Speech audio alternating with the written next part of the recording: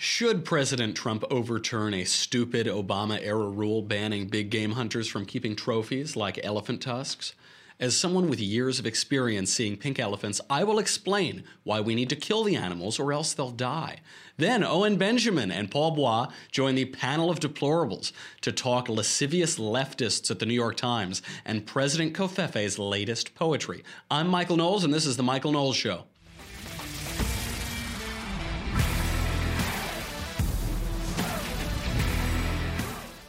Oh, we've got a lot to talk about. People are really misunderstanding this Trump-era rule on big game trophies.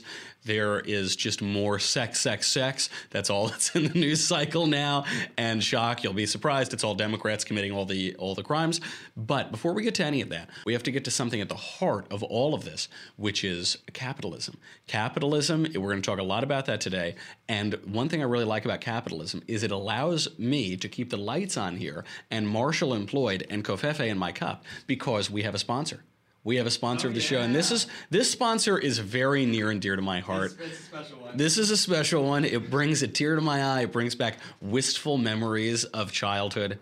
This sponsor is Mrs. Fields Cookies. I did a call with Mrs. Fields when they said they were going to sponsor the show. They said, do you think that you can sell delicious chocolate chip cookies on your soul? We'll give you a promo. We'll give you a promo code. We'll give you a discount. Do you think you'll be able to convince people to eat delicious Mrs. Fields chocolate cookies? I think it'll be a struggle, but we'll go out there and I think we can do it because you remember going to the mall as a kid. I remember this. I didn't like going to the mall. I don't like shopping or anything. But there was always one great aspect of it, which was Mrs. Fields cookies. The smell of it pervading the entire mall. It's all I wanted to do. You'd go. Now, everyone likes the Mrs. Fields chocolate chip cookies. They're very delicious. They are what a chocolate chip cookie should be. You remember the smell. You remember the taste. For me, though, I was a little contrarian as a kid. I love the sugar cookie. That's my favorite Mrs. Fields cookie. But they have a ton. They have a lot of options. It's probably going to be your favorite part of holiday shopping this year. And there's just something about that first delicious bite takes you back to when you were just a wee little lad or lass.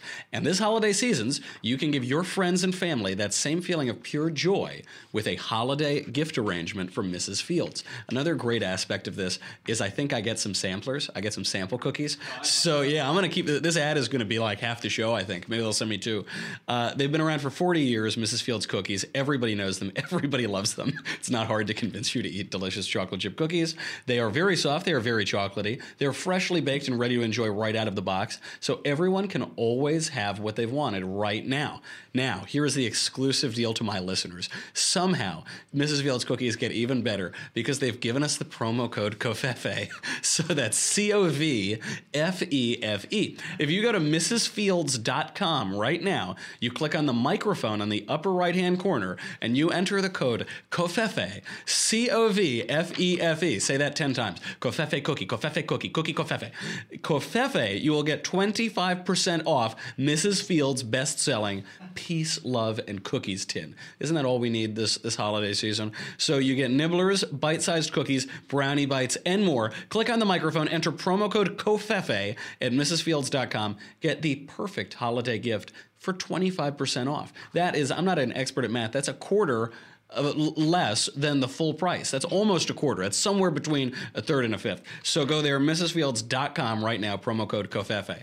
What a great way to start the week. What a great way to start the show. Now we have to get, this gives you nice images of childhood, and that's really nice. Now we have to get back into the news and think about dead elephants. Just less pleasant. That's not as nice, but in any case, President Trump is walking back his administration's decision to end a 3-year-old Obama-era regulation banning big game hunting trophies from Africa after a bunch of people who don't know anything about big game hunting or conservation complained on Twitter.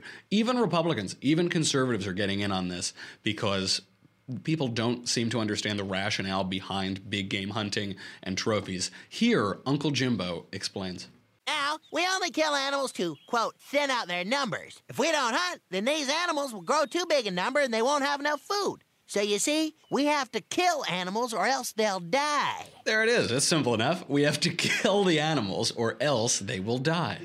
That's very, very simple. And, it's comedic, right? It's so counterintuitive that hunting the animals will actually increase their numbers and lead to more conservation. But just because you don't understand something doesn't mean it isn't true. Shallows are clear, right? And so the Atlantic summed up stupid coverage of this weekend. They wrote, quote, "If you were an elephant, you might be puzzling over human behavior this week." Well, I'm not an elephant. Also, elephants don't puzzle, because they're animals. But but this is how they think, right? If I were the animal, if animals were like people, they go further. They say, if elephants are recognized as legal persons, a term the U.S. courts have granted to corporations, well, and New Zealand has given to a river and it's been extended to yada, yada, yada, it would be more difficult to hunt them at all, let alone import their body parts. Right, so it is true. Let me try to explain this to the Atlantic, how an elephant might not be a person, but corporations are people. Corporations are groups of people. They're not groups of animals. They're not buildings. They're not newspapers. They're groups of people working in corporation with one another. And you don't surrender your rights, your constitutional rights, just because you work with other people. That's why, famously, Mitt Romney, he was pilloried for this, but it nevertheless is the case. Corporations are people. What else are they? They aren't gates. They aren't unicorns. They aren't buildings. They're people. They're groups of people working together. Now, here's a statistic. 30,000 elephants a year are killed by poachers. When we're talking about big game hunting and giving out licenses, we're talking about a handful of these things per year. We're not talking about the 30,000 that are killed because their tusks are so valuable that starving people in Africa who want to make a profit decide to kill them, and they sell an ounce of it and they make a year's salary. According to a 2005 paper in the Journal of International Wildlife Law, legalization of white rhinoceros hunting in South Africa motivated private landowners to reintroduce the species onto their lands. So we're not just talking about preserves that are held by the public or held by the government or whatever. We're talking about incentives. So when this became legal, landowners realized, oh, interesting, if we bring some of those things on here that are worth a ton of money and we allow people to hunt for them, then we will make money too. As a result, there was an increase in white rhinos from fewer than 100 individual rhinos to more than 11,000, even while only a limited number were killed as trophies. Well, how does this work?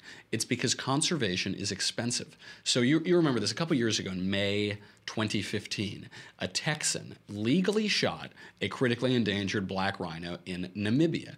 So there's this species of black rhino, they're critically endangered. This guy goes over there and shoots one. He bought a license for $350,000. That was money generated from the hunt. It was a totally managed hunt.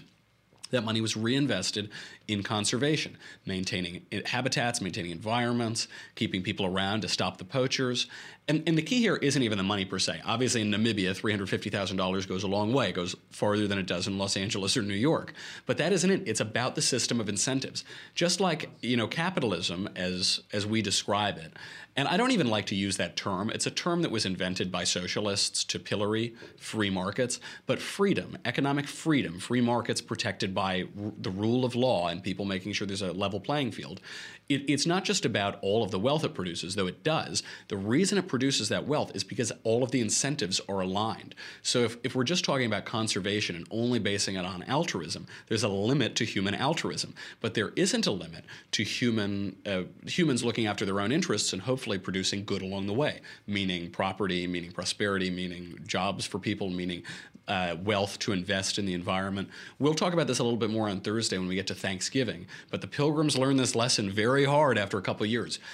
Incentives are important here. So, for instance, when this big game hunting is illegal, when trophies can be taken home, then there's more of an incentive to have wild land and less farmland. So it keeps the wild wild. Why is this? Well, if landowners can make more money, either the government or private landowners can make more money from selling licenses and letting people hunt these beautiful animals than they can from farming, then they're going to do that, right? But if they start farming, then they're going to cut down all of the grazing habitats anyway. So controlled, legalized hunting has also been beneficial for Zimbabwe's elephants. Now, this is the big issue. People love elephants. I love elephants. It's the symbol of my dear political party. I wear elephant designs and things like that for just that reason. There are those weird videos of elephants painting that are very terrifying. You know, they exhibit some intelligence.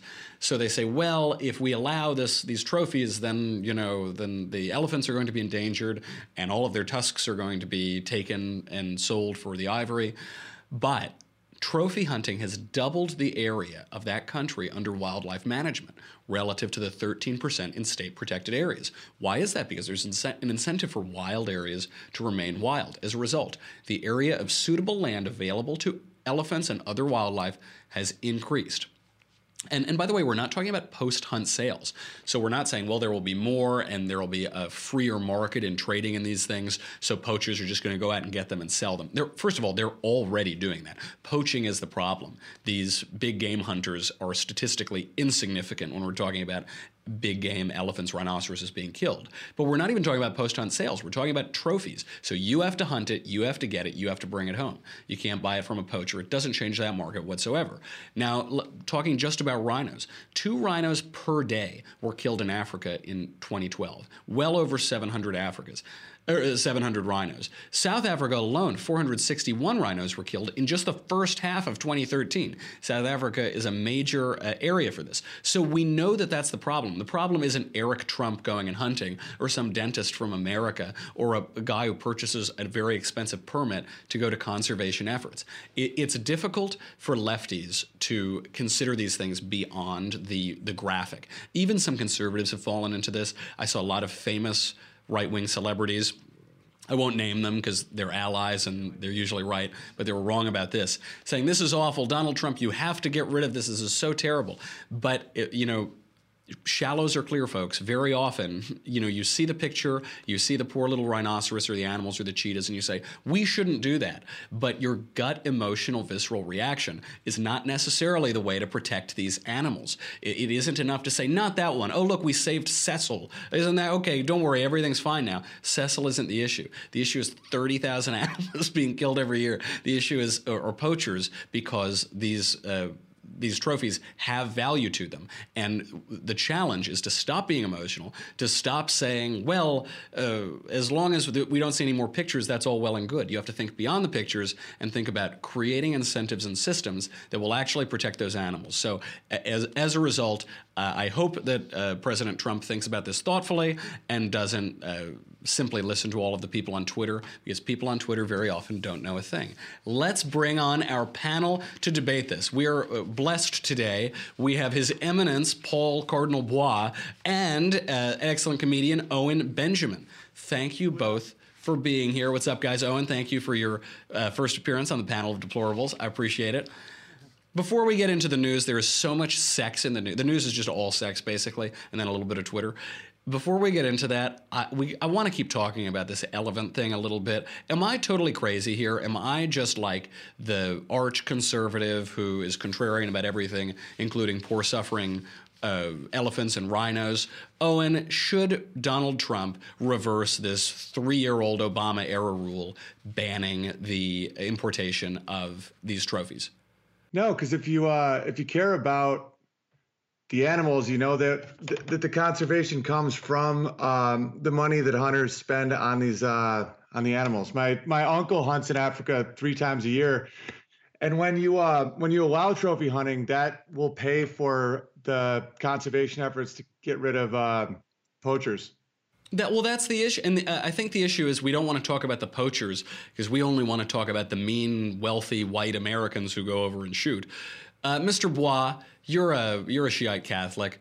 Is there any, Pope Francis has been very forceful about saying that we need to protect the environment and global warming is a big issue and, we need to protect dear sister Earth. Is there a Catholic or a Christian or religious argument for not shooting these animals and thereby saving them?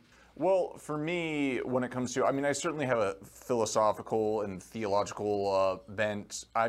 When it comes to hunting, I would say, if you plan on eating the animal, then go ahead and hunt it. Come to the trophy hunting, I'm not very privy towards that. I haven't fully seen the full theological and moral explorations of it. Because we can, because we have dominion over the earth and the sea. Well, yeah. I mean, but in terms of just killing an animal just for fun and for sport and just to display it on your wall, I mean, that's not necessarily something that I myself am, fully gung-ho about. But at the same time, typical hippie claptrap from Paul Bois. I'm sorry I cut you off. As you laid out in your piece, I certainly think that when it comes to big game hunting like this, I see no reason to issue a full stated ban on it. I think if we didn't, it would just succumb to poaching, and I actually think more animals would die as a result of it. I think the bigger thing to talk about here is, and Matt Walsh laid this out on the Daily Wire, is the left's obsession and I would call it animal worship of crying about elephants and lions being killed as we're slaughtering unborn children here in the United States. And that's really the total irony of all of this, is that the left, throws up in arms over a couple of elephants or rhinos. I mean, Cecile Richards, this was the irony over the weekend. Cecile Richards, while Al Franken is getting accused of sexual harassment, she doesn't say anything about him, but she's, lamenting about Trump lifting the ban on big game hunting in Africa, completely unaware of the fact that her organization's killing 350,000 unborn children a year. So that's the real big debate in all of this. The best is that combination of these lefties, the vegan socialist who says we need to protect every single organism except for innocent human babies, and says that we should have no free markets whatsoever except in trading baby parts from Planned Parenthood. There are some contradictions, one seems to think, at the heart of their thesis. Now, Owen, your family hunts. Teddy Roosevelt, personally, former president, went and bagged like 500 of these big game in Africa. Has America gone soft? Why has the attitude toward hunting changed so much? Well, and to go off your other point, it's all ironic, because if you like elephants, you save elephants with these laws that let hunters hunt them. That's the irony. It's not even about saving elephants, because if you want to save elephants, you would charge hunters an exuberant amount of money to go shoot one and bring home tusks, because then that money pays for the protection of the animal. So if you're looking for a net gain in elephant population, you will support hunting. I live in a state park, and I live in the Adirondack Mountains in New York. And so the best conservation method is charging people to see something beautiful, because then that'll pay for people to protect it. That's right. And the free market incentive model is the only way to protect anything. If you're relying on people's goodwill and saying, "Oh, just donate and whatever," that might not be the most reliable, but people are going to want to see beautiful things, and you need to align incentives so that works. Absolutely right. But it gets to that point. It isn't about saving the elephants. It isn't about saving the rhinoceros. It's about feeling good about ourselves. No. It's just about performing virtue, so that when we go to cocktail parties, we say, "Oh, did you see that awful what Trump did with the licenses? Oh, yes, well, that was just terrible, wasn't it?" And they do it on the sex stuff too. This brings us to one of the finest stories today. The insufferable New York Times White House correspondent Glenn Thrush has said of sexual harassment allegations against fellow journalist Mark Halperin, quote, "Young people who come into a newsroom deserve to be taught our trade, given our support, and enlisted in our calling, not betrayed by little men who believe they're bigger than the mission." The mission of the New York Times, to spread fake news, one assumes, but maybe he thinks there's a different mission. Now it turns out he's completely full of it, and there are allegations against him. One woman writes, 5 years ago, when Thrush and I were colleagues at Politico, I was in the same bar as Ocasio's friend, perhaps the same booth. He caught me off guard, put his hand on my thigh, started kissing me. He pressured one woman who went into a cab crying, apparently. 3 young women who were interviewed, including this woman who writes about her experience in the cab, described a range of similar experiences, from unwanted groping and kissing to wet kisses out of nowhere to hazy sexual encounters that played out under the influence of alcohol. And they all explained that they were scared, violated, ashamed, weirded out. And the woman who wrote this piece said, "I was and am angry." Then it turns out Thrush, when the women would turn down his advances, he would disparage them in the newsroom and try to hurt their careers. He has now been suspended, which is quite nice. Al Franken is also in more trouble. He's accused of copping a feel during photos at the state park. He basically denied this. He said, I take thousands of photos at the state fair, surrounded by hundreds of people. I don't remember taking that picture. I feel badly if the woman came away feeling disrespected. Now, the woman and her husband, they say, I was upset. I wasn't happy in the least. He was already gone. I wasn't going to confront him, but I was in shock. That's a Democrat senator.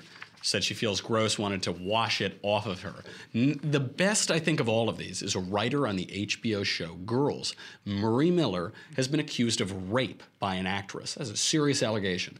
So what did Lena Dunham do, the creator of Girls? She called the self-identified rape victim a liar. That's what Lena Dunham, feminist, Lenny Letter, that's what she said, quote, one of the 3% of rapes misreported every year. That's it. How do we know? Because we shouldn't believe the victims. She tweeted in August, however, quote, things women do lie about, what they ate for lunch. Things women don't lie about, rape. Seems she's changed her mind because it's now affecting her show and her friend. Now, I want to get into this. There is so much here to talk about. But before we can talk about all the weird sexual deviancy of the Democratic Party, I have to say goodbye to you, dear Facebook and YouTube. To those who are already subscribing, thank you. Appreciate it. You help keep the light on. You help me get Mrs. Fields cookie samplers. To those of you who don't, go over to thedailywire.com right now. Now, what do you get? We've been talking about capitalism all day. You get all those ads that are on the website. They go away. You get me. You get the Andrew Klavan Show. You get the Ben Shapiro Show. Yeah. You get this, and this is really important. This is really important now that Glenn Thrush has been suspended at the New York Times, now that Lena Dunham is on defense with sexual assault. You need this Leftist Tears Tumblr. It's going to save your life. It's going to save the life of you and your family, because otherwise you never know when a flood is going to strike. If you don't have homeowners insurance, it could destroy your house. Just get the Leftist Tears Tumblr. That's insurance enough, I think, from floods. It will keep your Leftist Tears hot or cold, always salty and delicious. Go to dailywire.com right now. We'll be right back.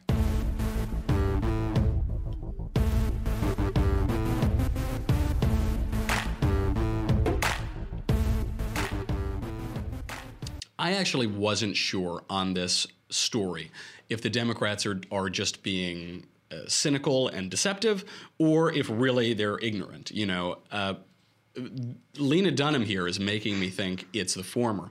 Mr. Bois, do they have any credibility on this issue? Is it stupidity or is it malice? I'm going to go with malice here. How did I know? Especially with Lena Dunham. I can't, I don't necessarily know Lena Dunham's full relationship to this particular situation, but my guess is that the second one of the people in her circles was accused of rape, she immediately said, okay, that's going to reflect badly on me. I have to immediately get out there and see if I can do enough damage control and discredit this accuser fast enough. And hopefully it will go away. But I think she quickly realized that was a very, very bad move. And now she's swung it the other way. If you notice what she said in her apology, she didn't even just come out and say, I made a mistake, I reacted too badly, I was just harsh, I know this person and I was just trying to be a good friend or something. She comes out and she immediately says, oh, as a true feminist, we need to make sure that every single time a woman comes forward, they are automatically believed. So essentially, she takes it from completely discrediting a rape victim to saying that no matter what, we should believe anybody that comes forward with rape. So just create a precedent. So just create a false allegation, and somebody innocent could potentially die. So yeah, I think somebody innocent could potentially have their lives ruined. So I'm going to call malice here. It's a nice little dance that she does, because she gets to defend her friend and defend her show and call this woman a liar. And then once that passes, she does a little Lena Dunham two-step and now says, oh, but actually we should do exactly the opposite of what I did. And I have credibility to tell you that because I am the voice of feminism. I am the voice of my generation. And it is this total This is the essence of the left. They want the appearance of the thing, but they don't want the essence of the thing. They want the appearance of taking sexual assault very seriously, but then they'll support Bill Clinton, they'll support Al Franken, they'll support their showrunner, their writer on their show who is accused of rape. They'll support anybody because that's just the thing itself. What really matters is the appearance. It's not the thing. It's that greater truth that their complete lie that they're promoting is supposedly getting at. Now, to be devil's advocate here, Owen, politicians have always been dogs. They've always cheated on their wives. They've been sort of the scum of the earth. Madison in Federalist 51 basically explains Congress as a place to put all of the sociopaths so that they can counter each other and keep one another busy and not destroy the entire country. So knowing all of that, should we really force people like Franken to resign for doing what politicians have always done? Well, I think just to add on your last point, I think the left is the first to stand up for something and then the first to sit down.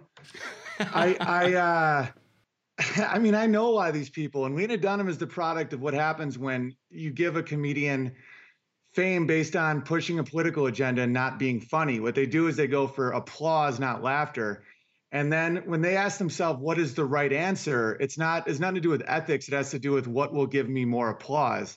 And in 1 minute, it's saying everybody who claims rape is a victim. The next minute, you have to say the opposite. But in their mind, it's just about power acquisition, not about living a principled life. So they will change constantly. And the male feminists are just like, don't fall asleep around a male feminist if you're a woman, because they're so self-hating you can't possibly trust them. And thank you so much. I do think male feminists are the creepiest people on planet Earth. I would never let my daughter near any of them. They are. Yeah. This has been your observation too. And obviously there are a lot of scandals to that effect hitting comedy specifically right now. Yeah, and like I lost my agent and I lost a gig at a college because I said 3-year-olds can't be transgendered because there was it's just getting absurd. It's like The Onion wouldn't be able to do this. Marshall, did you booked a bigot on my show? Are you telling me that I can't believe you would book such a sick, vicious monster. So you got, okay, and you're trying to tell me that little toddlers can't decide that they're the other gender and then completely destroy their bodies with drugs. Right. And I was arguing with someone on Twitter, this guy, Jesse Thorne, who has like a pretty big following, blue check mark, that whole thing. But I was getting the sense that I had to back down on this. And I'm like, I'll die on this hill. You know, we're not going to pump a kid full of hormones. Like, what's wrong with you guys? Like, I'll like go down the lazy river on a couple of these things because I don't. You want to have a career. Not when it comes. Right. But then I was like, I'll get another job if I have to agree to basically turning a kid into a eunuch. And we got rid of the castrati in the early 20th century, and now they're making a swing back. They were gone for 100 years. Now we're doing it to kids again. Yeah, and I think with stuff like Franken, I think a lot of the nation wants their head. They want him to resign because you're right. Like that old quote that you were talking about, how Washington's full of sociopaths and these people are just a snake pit, you know. But at the same time, when you have someone that's promoting such false virtue, you want to see them burn when you realize that they're hypocrites. I think that making a mistake, like train wrecks, are a lot more forgivable than hypocrites.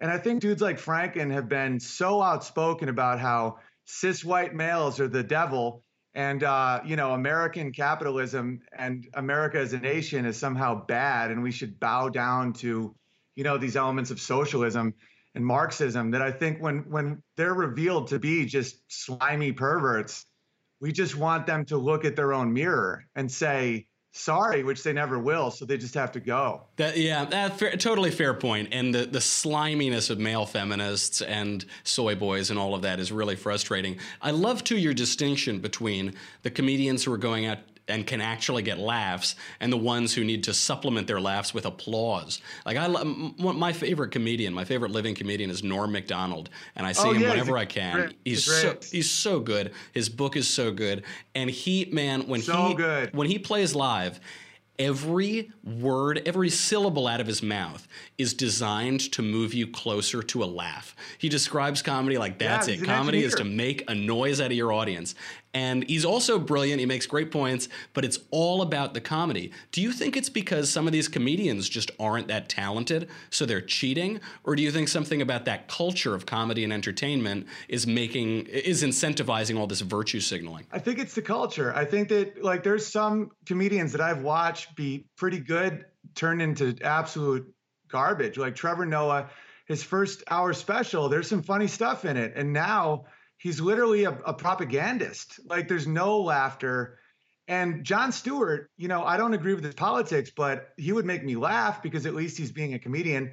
That's why I made that video, Why I Hate the Left, on YouTube. If you guys want to check it out, it makes a distinction between just liberals, how I always thought they were, you know, just bigger government, and then leftists, which I now think so many more liberals are becoming, which is just this postmodernist, nothing matters, and promoting just this weird self-hate of our country and culture. And I think that really good comics a lot of times get blackballed from Hollywood because laughter terrifies authoritarians and people that are trying to get rid of individual autonomy. That is a tremendously good point. And it hadn't occurred to me that that's what's so scary about comedy as a political weapon and as a weapon in the culture. It's kryptonite. Like I'll do a video in Corpus Christi, all Hispanic, and do a joke that one of these leftists would say makes me racist. And you'll watch like rednecks and Mexicans just dying laughing together. And that terrifies people that are trying to put us into demographic voting pools, because it shows that their entire premise is flawed, that we are individuals and we aren't defined by race, gender, all that stuff. And when I do male-female jokes and you see women buckled over laughing, it's a lot harder to say that I'm a sexist for saying there are differences between men and women. Right. And so because they know it's true. They're obviously laughing. They're laughing because it's true. Exactly. And then when you watch someone like Colbert also make that transition of being funny in that character to now being almost like a weird preacher, you know, like that moment with Comey when he's like, Trump fires Comey and they applaud. And then he's like, but wait, no, we don't want that. And then they applaud the next point. It's like no one even knows what they believe. Stephen Colbert is an even more obtuse Dick Cavett, which is an achievement, but it is insufferable to watch. And that the comedy in politics, this does make me think about the exuberance behind the Trump election, the Trump campaign, and the movement it spawned.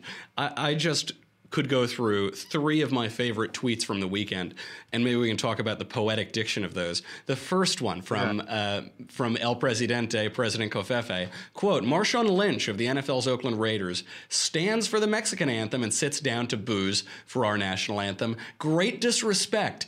Next time, NFL should suspend him for remainder of season. Attendance and ratings way down. I also love that they've expanded up to 280 characters on Twitter. We're getting a lot more Covfefe. He goes on, he says, now that the 3 basketball players are out of China and saved from years in jail, LeVar Ball, the father of LiAngelo, is unaccepting of what I did for his son, and that shoplifting is no big deal. I should have left them in jail. And then my favorite, this came over the weekend, crooked Hillary Clinton is the worst and biggest loser of all time. She just can't stop, which is so good for the Republican Party. Hillary, get on with your life and give it another try in 3 years. Just absolutely brilliant. Before, because it's also filling a void. Oh, sorry, go ahead. I want to end this on a high note. I want to end this, Owen, with you explaining to me why this is great. But before that, I do want to check in with Paul Cardinal Bois. Is there anything undignified about this sort of humor? One word, Michael. Nope. Oh, good. All right, great. And here's why. You know, this is one of the greatest things about me being a Catholic. And, you know, the thing is... Well, the best is the heaven, I guess. Yeah, but after that, second, yeah. But one of the, I guess, reliefs about being a Catholic in this modern age is that, you know what? The presidency is not my papacy. And therefore, I don't look at it as this, like, perfectly, like, clean place where the president always has to be this just, like, perfect, bright, shining example of everything that is wonderful and decent. And, you know, because what a lot of Never Trumpers will say is that, you know, if people in the culture are acting badly and acting wrong, objectively wrong, the president should just shut up and let them do it and run all over us. And I say no. I say absolutely not. These UCLA players go to a foreign country, they steal, and then they could end up in jail in China for 10 years, and then their dad is going to be a jerk about it on national news. I say absolutely. Do it. Good on President Trump for that. Good on President Trump for blasting NFL, for kneeling before the national anthem. I absolutely say, go out, do it. That's why we elected him. So I'm totally on board with it. It is great. Your traitorous dual allegiance to your king in Rome does give you a pretty good perspective on this civil religion. People love civic religion. They treat the president like he's a divine monarch or like he's a divine figure. But no, he's just a politician, and we can laugh at them. Owen, is Donald Trump the funniest president in the history of the United States? He's definitely up there. I mean, and I think that he Millard right now Fillmore was hilarious. I'll I'll give you that, but Trump is pretty good too. I mean, Taft was funny, but it was usually just physical comedy from being fat. Yeah. Like the bathtub splits or something. Yeah. Lincoln was a prop comic. That hat was just total shtick. Yeah, Carrot Top came in the vein of Abraham Lincoln. It's the first time that statement's ever been uttered. Do you find this comedy, I mean, it's really entertaining. Is Donald Trump using it intentionally? Does he understand how effective his language is? It seems to me he does. And why can't the left get it? Why is the left so weak and so vulnerable to this form of right-wing humor? Well, I think he's filling, like, as a businessman, he's filling a niche that has just been so unnaturally vacated, which is just men. Like I think in this world of how, men are just seen as toxic and manspreading and mansplaining, and, we have to hire women for jobs, even if a man's smarter. Like, men are just like, I want someone to talk like a man talks and scold people when they do something stupid and not have to act like everything everyone does that isn't male is just brilliant when it isn't. And I think that Trump's just clear language is very, very refreshing to a lot of people, and a lot of people that don't want to admit it either. I mean, I have liberal friends that I've watched them see Trump say something and they instinctively laugh. And that's why laughter is so terrifying to authoritarians, because, like, I look at him like, that's funny. Mm-hmm. And that, Hillary is crooked. And now that Donna Brazil's book's out, showing that it's even worse than a lot of people thought, just to have this guy just speak very plainly and not demonize, especially white males, white working class males. The worst of the worst, the villains of history, right? Right, the villains of history, exactly. There is. Oh, sorry. Go ahead. No, you go ahead. There is this reason that Crooked stuck to her. I love that Crooked Hillary thing. People laugh at it. He had tried a few others. He tried No Stamina Hillary or this or that. But the reason Crooked stuck to her is because it's true. The reason his comedy works, the reason comedy in general works, is when it's true. When it's pointing out something and, people always say, well, he's saying what we're all thinking. Or it's funny because it's true. I love it. Made me think, I published this blank book at the beginning of the year. By the way, Black Friday's coming up. The most important gift to give to all of your Democrat friends and relatives is the presidentially endorsed #1 international best-selling political tome, Reasons to Vote for Democrats, a comprehensive guide, which is completely blank, of course.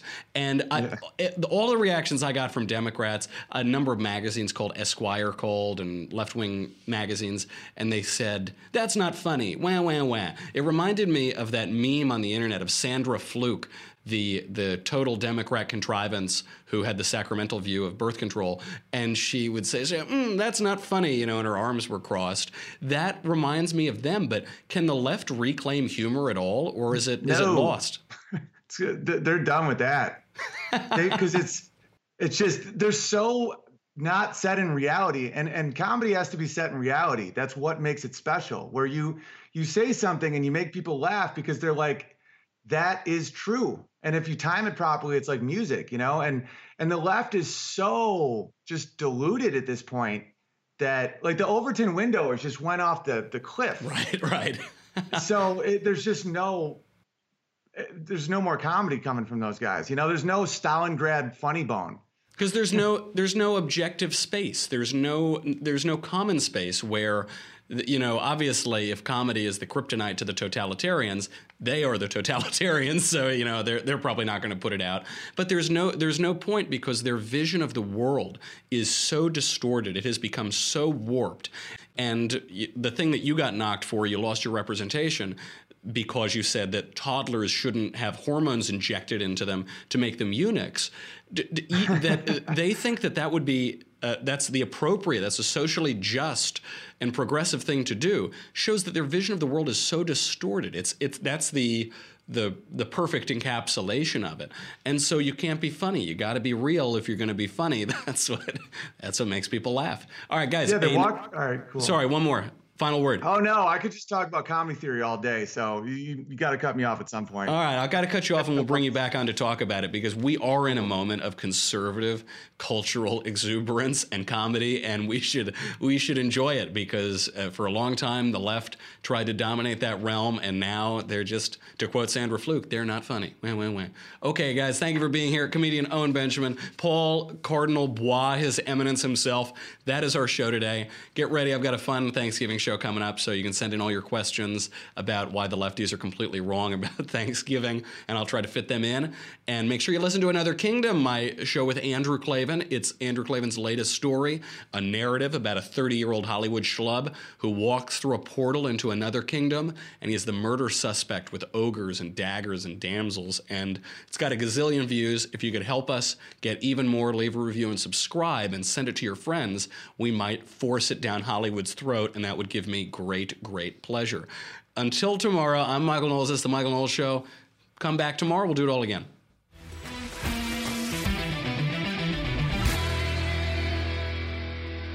The Michael Knowles Show is produced by Marshall Benson. Executive producer, Jeremy Boring. Senior producer, Jonathan Hay. Supervising producer, Mathis Glover. Our technical producer is Austin Stevens. Edited by Alex Zingaro. Audio is mixed by Mike Coromina. Hair and makeup is by Jesua Olvera, and our associate producer is Bailey Lynn. The Michael Knowles Show is a Daily Wire Forward Publishing production. Copyright Forward Publishing 2017.